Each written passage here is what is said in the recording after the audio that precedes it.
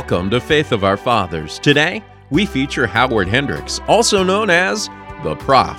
For over 50 years, he was a professor at the Dallas Theological Seminary.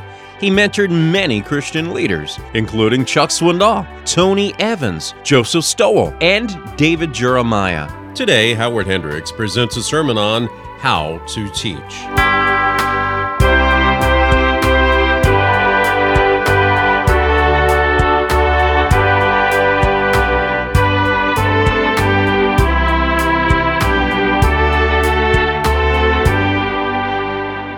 Running is fast becoming an American addiction. Wherever I go, they're pounding the pavement. Whenever I get the urge to run, I lie down and it goes away. But I have made one significant observation. Before the race, the runners stretch their muscles. Before the baseball game, the players take their turn at bat. They run their wind sprints. Before the symphony, the orchestra tunes up. And I believe there is a necessary preparation before learning becomes maximally profitable. I want to begin tonight with a definition of the law of readiness. Learning tends to be most effective when the student is adequately prepared. One of the great problems in education is that the student comes cold to class. You see, there are essentially two options. Let's suppose that you are teaching an adult class. You are teaching the book of Isaiah. And let's suppose that a miracle has taken place. You actually get fully 60 minutes of teaching time. Kind of a millennial experience. And when it happens, you are convinced you've died and gone to heaven. They've eliminated the opening exercises. That term has always fascinated me. Most of them open little and exercise less. But you've got 60 minutes of time. And you say, would you open your Bibles to Isaiah 27? What's in Isaiah 27? Who knows? Somebody might ask, who cares? But you are a very competent teacher.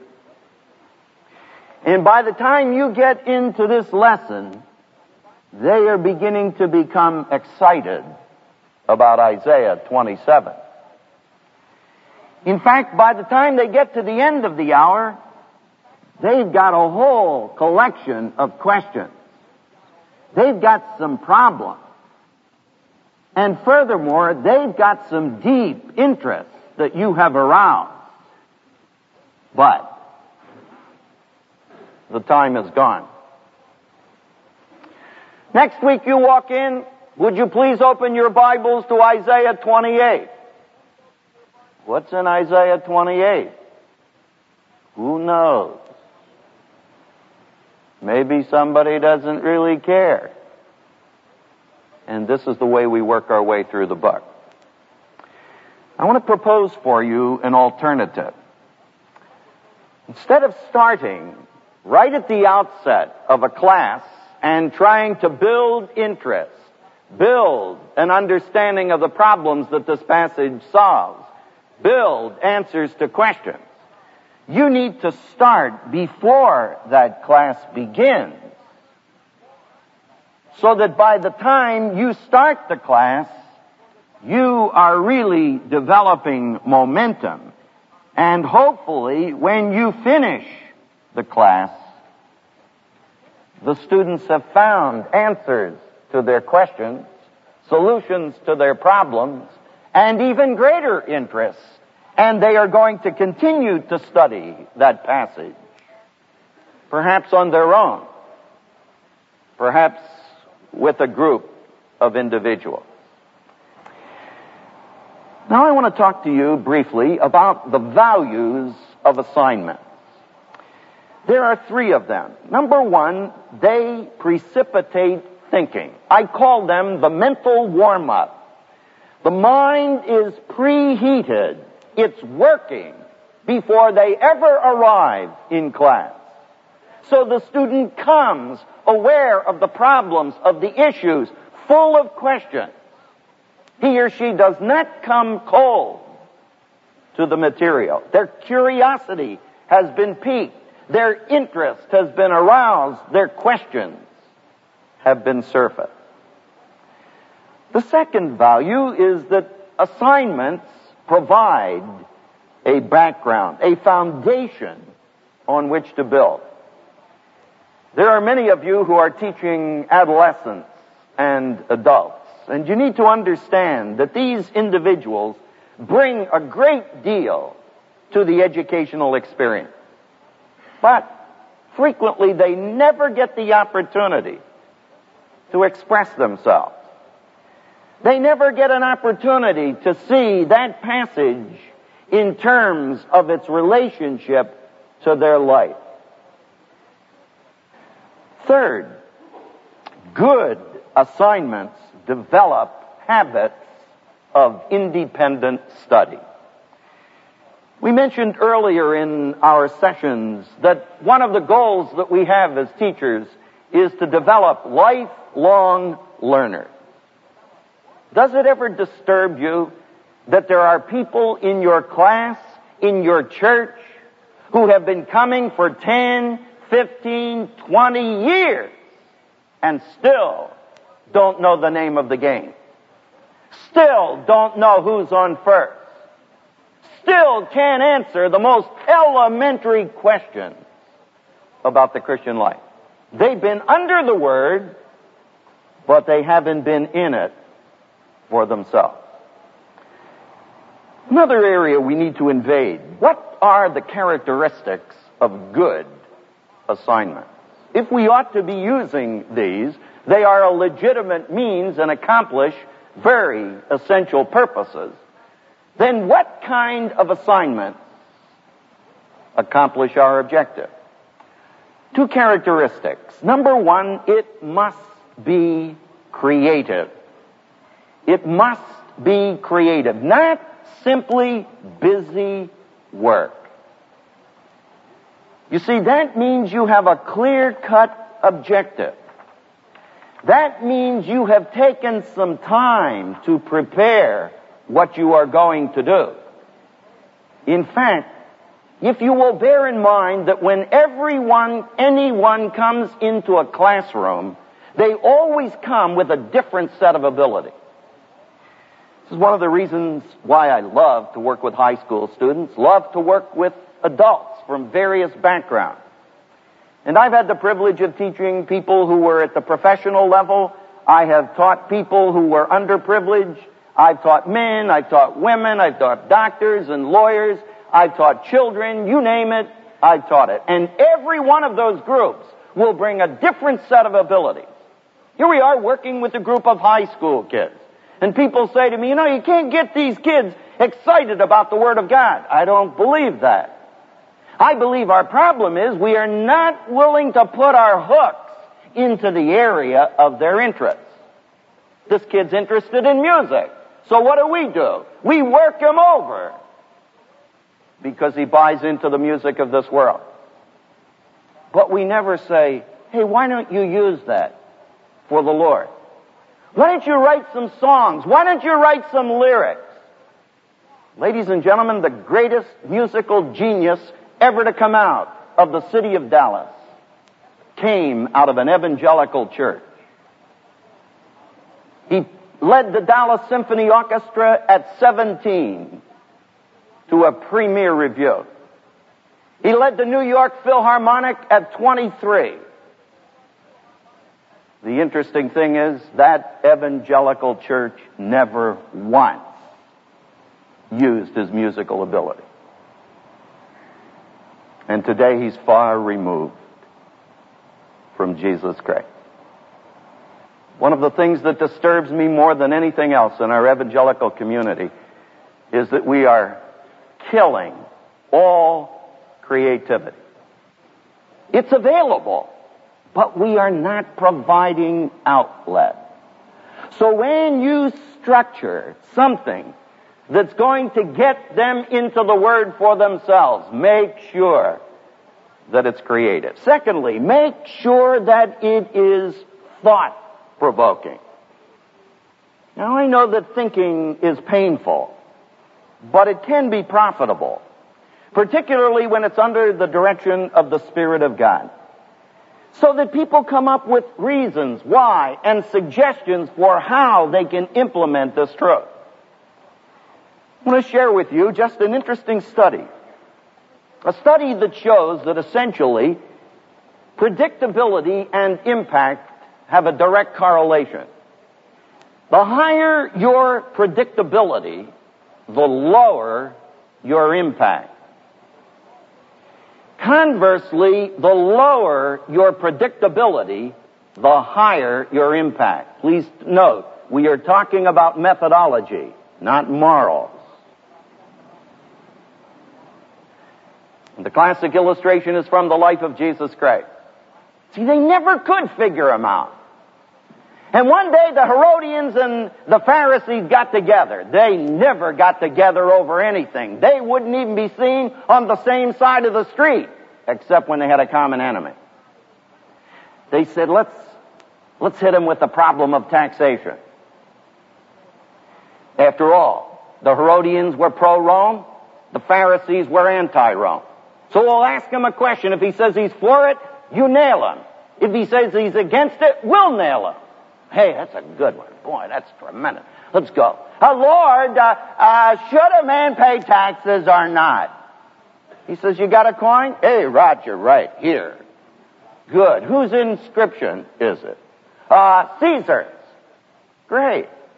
Then render to Caesar the things that are Caesar, and to God the things that are God. Who thought up this dumb question?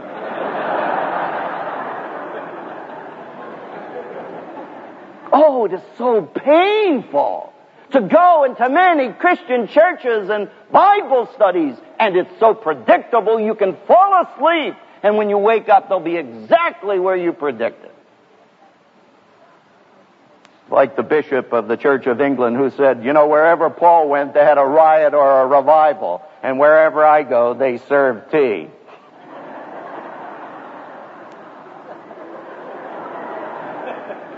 By the way, what do they do where you go?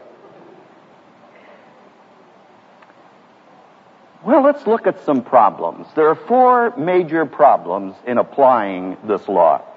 Number 1, what do you do if they come unprepared?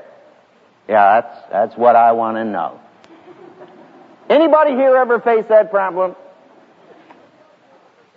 Don't raise your hands, we'll get universal conviction here. Say 98% of the people would never do it. So what do? 2 things. Number 1, you do it in class. When I begin a class for which I've had no opportunity to give them assignment to prepare them for that, I will say, men and women, let's turn to Romans 4. They open their Bible and I say, we're going to take the time to read the passage we're going to study. Now, please note carefully. I am going to place a question on the board. And while we are reading Romans 4, I want you to see if you can find the answer to that question. You know how most people do that? They read Romans 4 and when they get to the end say, now I have a question. They've forgotten all about it. The time to ask the question is at the front end, before you read. Then when you read, they know what they're looking for. And furthermore, it builds their confidence. Because they are beginning to see, hey, I saw that. And as we're going to see, that's one of the major reasons why people don't get into the Word. Secondly, tap their experience. I went into a class some time ago and I was warned. I must have been warned 10 times before I got into the class. Now you need to understand, Dr. Hendricks, I know you like to get people involved, but these people will not get involved. They will not talk.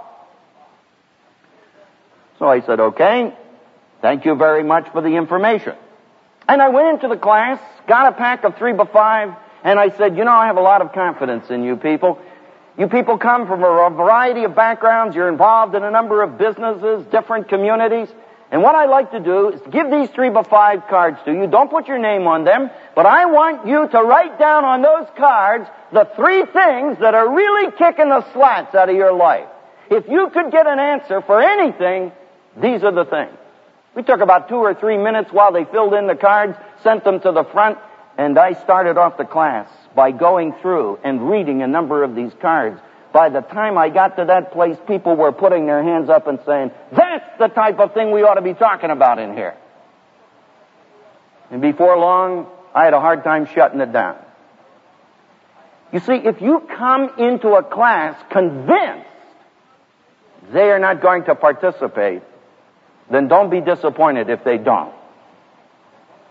If you come into a class to tap their experience and ask them, what are you facing in your school, in your home, in your job, you will get more input in terms of people's needs than you can ever handle. Well, number 2, the second problem, what do you do if they lack confidence? And for those of you working with adults, you need to understand and take it by faith. The average adult has a very low level of confidence. When I first started my ministry to the cowboys, I can remember coming into one of the classes and saying, men, I'm going to teach you how to study the Bible. It was a riot to watch the response. I mean, it was not only visual, it was verbal. Hey, Doc, thanks a lot, but you don't understand. We're a group of football players. I can still remember Roger Staubach saying, yeah, and that comes from one of the linemen. And the place came down. So I got him into a passage of Scripture, and I said, now look, you know, anytime you want to ask a question, you know the sign, time out. So we no sooner get in the opening part of the thing, whoop. So what's the question, man? Hey, where was Jesus born? That's a neat question. Anybody got an idea? Guy said, well, I think he was born in Jerusalem. The guy said, nah, I don't know where he's born, but I don't think that's it. You see, they kept feeding to me, you know, you're a cemetery professor. See, you're a professional. You can study that. But I can't. I said, yes, you can. No. Yeah. Huh. I said, I'm going to show you. You see, if they have no confidence in you, I got news for you. You're dead in the water. If you are a teacher, you've got to generate confidence. And if they have confidence in you, then your job is to take that confidence and replace it in them so that they develop confidence in themselves. I can study this. I can do it. And you show them how. Third, what do you do if a person dominates a class? You ever have a person in your class who was like Niagara Falls? Sort of motor mouth. You know, just the person who, having nothing to say, said, I'll give you 3 options as to how to handle this. Number 1, be sure to express appreciation for their contributions. When I get a person who's constantly got his hand in the air, I can assure you that somewhere along the line, I'm going to get next to that guy, next to that gal, and say, hey, I want you to know I deeply appreciate your interest in this class. Man, if I could get everybody in this class as interested in you as you are, I'd have it made. Number 2, I ask them to do me a favor. And I do it this way. After I've said, I deeply appreciate your interest. Boy, you're really into this thing. Would you do me a favor? Well, sure, if I can. Anything to help you. I said, have you noticed there are a lot of people in the class who don't participate? Oh, yeah, I noticed nobody says anything. I said, would you help me to get those people in? Just hold back a little bit, and let's see if you and I can get the rest of the class involved in the process. He comes right up out of the rocks. Number 3. This is important. I call on him. That's the first time in his life he has been called on. He didn't need to be called on. Even when you didn't ask for a contribution, he gives it. Had a guy one day say to me, hey, thanks a lot for calling on me, because I kind of think you appreciate what I have to say. I said, I'm coming through loud and clear, man. You see, you don't want to kill anyone. What you are trying to do is to make sure that no one dominates it so that the rest of the people can get into the act. Problem number 4. What do you do when a person is afraid to participate? See, many of you are going back to situations where people never participate. And I'm going to give you 4 suggestions that I have used. Number 1, encourage people to participate and affirm them when they do. Encourage them to participate and affirm them when they do. And I often do it this way. You need to understand that in this class, the only foolish question is the unasked question. Because it is like an unremoved splinter. It will fester. We don't laugh at questions in this class. We take them very seriously. And when somebody gives me a contribution, I say, fantastic, man. Did you think of that by yourself? And man, we even go up and write it on the board. I had one guy say, hey, look, mine on the board. He came in after the class to bring his friends in to see what we had written on the board. He said, I think he's going to publish it. You see, one of the problems is that many of us in teaching are educated beyond our intelligence. See, we've been in this game a long time, and we know the answers, beloved. So when we get this new convert in, and he brings up this utterly ridiculous and simplistic suggestion, we say, well, yeah, thanks a lot. I mean, got to start somewhere. You have never seen a human being get as excited as I do. I froth at the mouth and fairly need to be led away. Man, I'm absolutely climbing the walls. Do you mean to tell me, lady, that you came up with that from that passage? I think in all of the years that I've been studying that, I never saw that. That's great. Put it out. What other good contribution you have? Oh, I didn't know it was so significant. But what happens when they ask you a question you can't answer? What do? Tell them. You don't know. See, the reason he doesn't want to participate is that his motto is it's better to keep your mouth closed and appear dumb than to open it and remove all doubt. And when a guy asks me a question that I can't answer, I say, man, that's terrific. Let me write that down. I don't have an answer for that, but I'll try to get you one. So you don't have to pull the wool over the eyes. What happens if you get to a threatening one? We have Bible studies for lost people. We advertise them as the classes in which you need to know nothing to get in. And they come in and droves. We were in one day in the Gospel by Mark, and this guy puts his hand up. I said, yeah, man, you got an answer. You got a question. He says, hey, you don't mean to tell me that you're saying that Jesus Christ is God, are you? Now, can you imagine what would happen in the average church if somebody made a statement like that? Well, where did we pick up that pagan, you know? You listen very carefully to me, because this could mean the eternal salvation of people.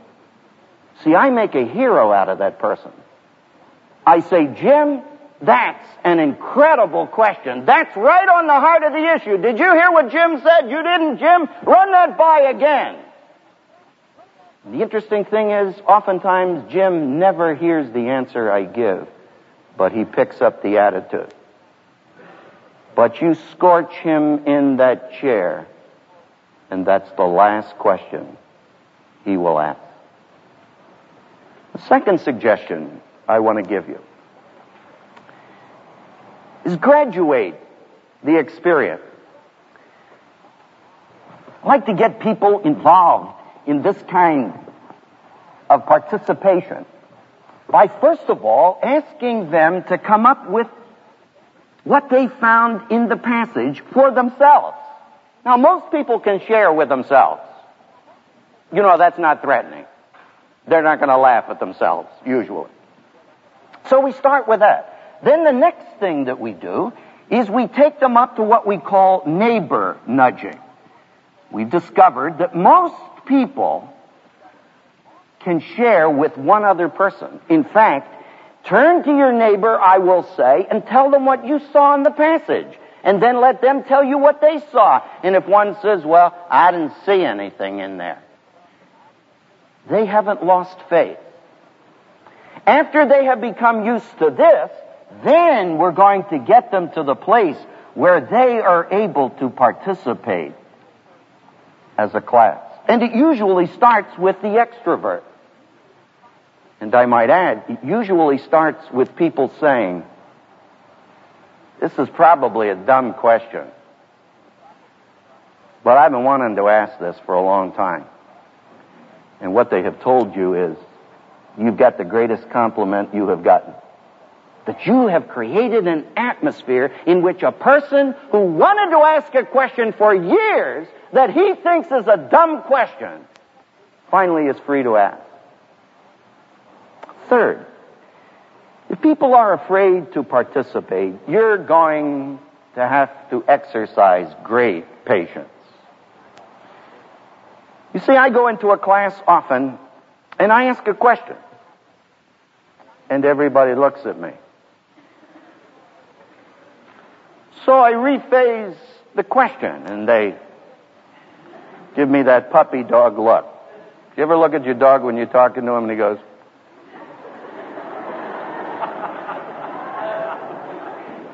And I've had them literally say to me, we don't talk in here. you tell us. You know, you're the pro. I say, you're the students. I have more confidence in you than I have in my tribe. So I expect you to talk in here. So I'm going to ask you that question again. And then I sit here and look at them.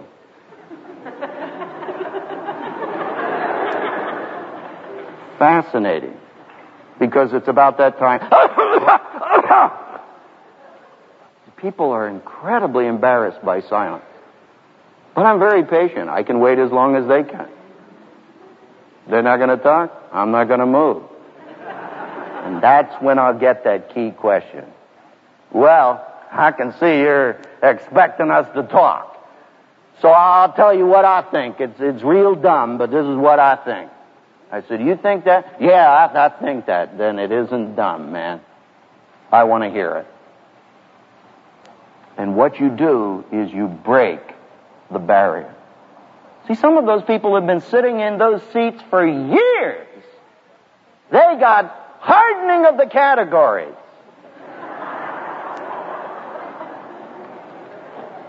A fourth. When they are afraid to participate, give them some notes.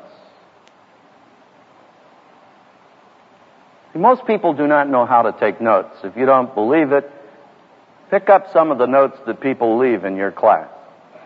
I do this regularly when I go to a church. I just do a little janitorial work for the organization. It's never a part of the contract. I just walk around and pick up some notes that people have taken on a message. Really interesting. they'll write down dog, because I used an illustration of a dog. I have people come by at the door and say, you know, I had an Eskimo dog too. And I have the strongest urge to say, really, what was the point? So what you are doing is engaging people in a training process. And what you do is begin by basic outlines. Little by little, you pull the stuff out of it. So they have to do a little filling in. But by now, they know how to pick out the main points. They don't write down dog. They write down what the dog illustration is teaching. And what you are doing is raising a crop of people who know how to listen intelligently. Just one word of warning I want to give you. And that is, once you get them over the barrier and get them into discovery learning, you'll never get them back. It may take you a long time to get to your objective, but once you get there, they're not going to be satisfied until they are deeply involved in the process. Let's take a few moments as we wrap up our series to do some review. If you boil all of those laws down, they essentially call for a passion to communicate. We had a Sunday school convention in Moody Memorial Church many years ago. A number of us were participating on the program, and during the lunch break, we went across the street to a hamburger stand, which was then located across from Moody Church. The place was filled, so we were standing in line. There were 3 of us, and there was a little old lady. I assumed that she was up in her 60s, 70s. I found out later she was 83 years of age. She had a badge, so we knew she was attending the Sunday school convention, and when a table opened for 4, we said, would you like to join us? She said, I would love to. So we engaged her in conversation. I said, you teach a Sunday school class? She said, oh, yes, sir. I envision in my mind a class of senior citizens, elderly women. But I asked her, what class do you teach? She said, sir, I teach a class of junior high boys. Junior high boys. She said, yes, sir. I said, how many boys do you have in your class? She said, 13. Oh, I said, that's wonderful. You come from a large church? She said, no, sir. It's very small. I said, how many do you have in your Sunday school? Oh, she said, about 65. And I said, you have 13 boys in your class? She said, that's right. I said, what are you doing here at the convention? Well, she said, sir, I am on a pension. My husband died a number of years ago. This is the first time that the Sunday school convention has come close enough to my home that I could afford to attend. She said, I live in Upper Michigan. Now, people who aren't familiar with that area do not understand that Upper Michigan is a long way from Chicago. She said, I caught a Greyhound bus last night, and I've been riding all night. And this morning I went to 2 of the workshops, and they were very profitable. She said, I just came to the Sunday school convention to learn something that would make me a better teacher. And 3 guys crawled out underneath the door. I thought of all of the first-class frauds I have met across America, who, if they had 13 boys in a Sunday school of 65, would have been breaking their arms, patting themselves on the back. Who? Me go to a Sunday school convention? Man, I can tell them how to do it. But you see, she was tipping her hand. For your information, today, there are 80 24 young men in the ministry, all the product of that one woman. 22 of them graduates of our seminary. And if you ask me what is the secret of that woman's impact, I would give you an altogether different answer than had you asked me 20 years ago. But since you waited this long to ask me, I'll tell you. Most people think it's because of her methodology. I think it's because of her passion to communicate. And as we come to the end of this series, my great heart's concern for you is that God will give you a passion that will never die. A passion to communicate. Because I have discovered, men and women, that when I find a person who really gets a passion to communicate to children, to young people, to adults, they will go to any limit to accomplish that objective. Everyone, Jesus said, after he is fully trained, will be just like his teacher.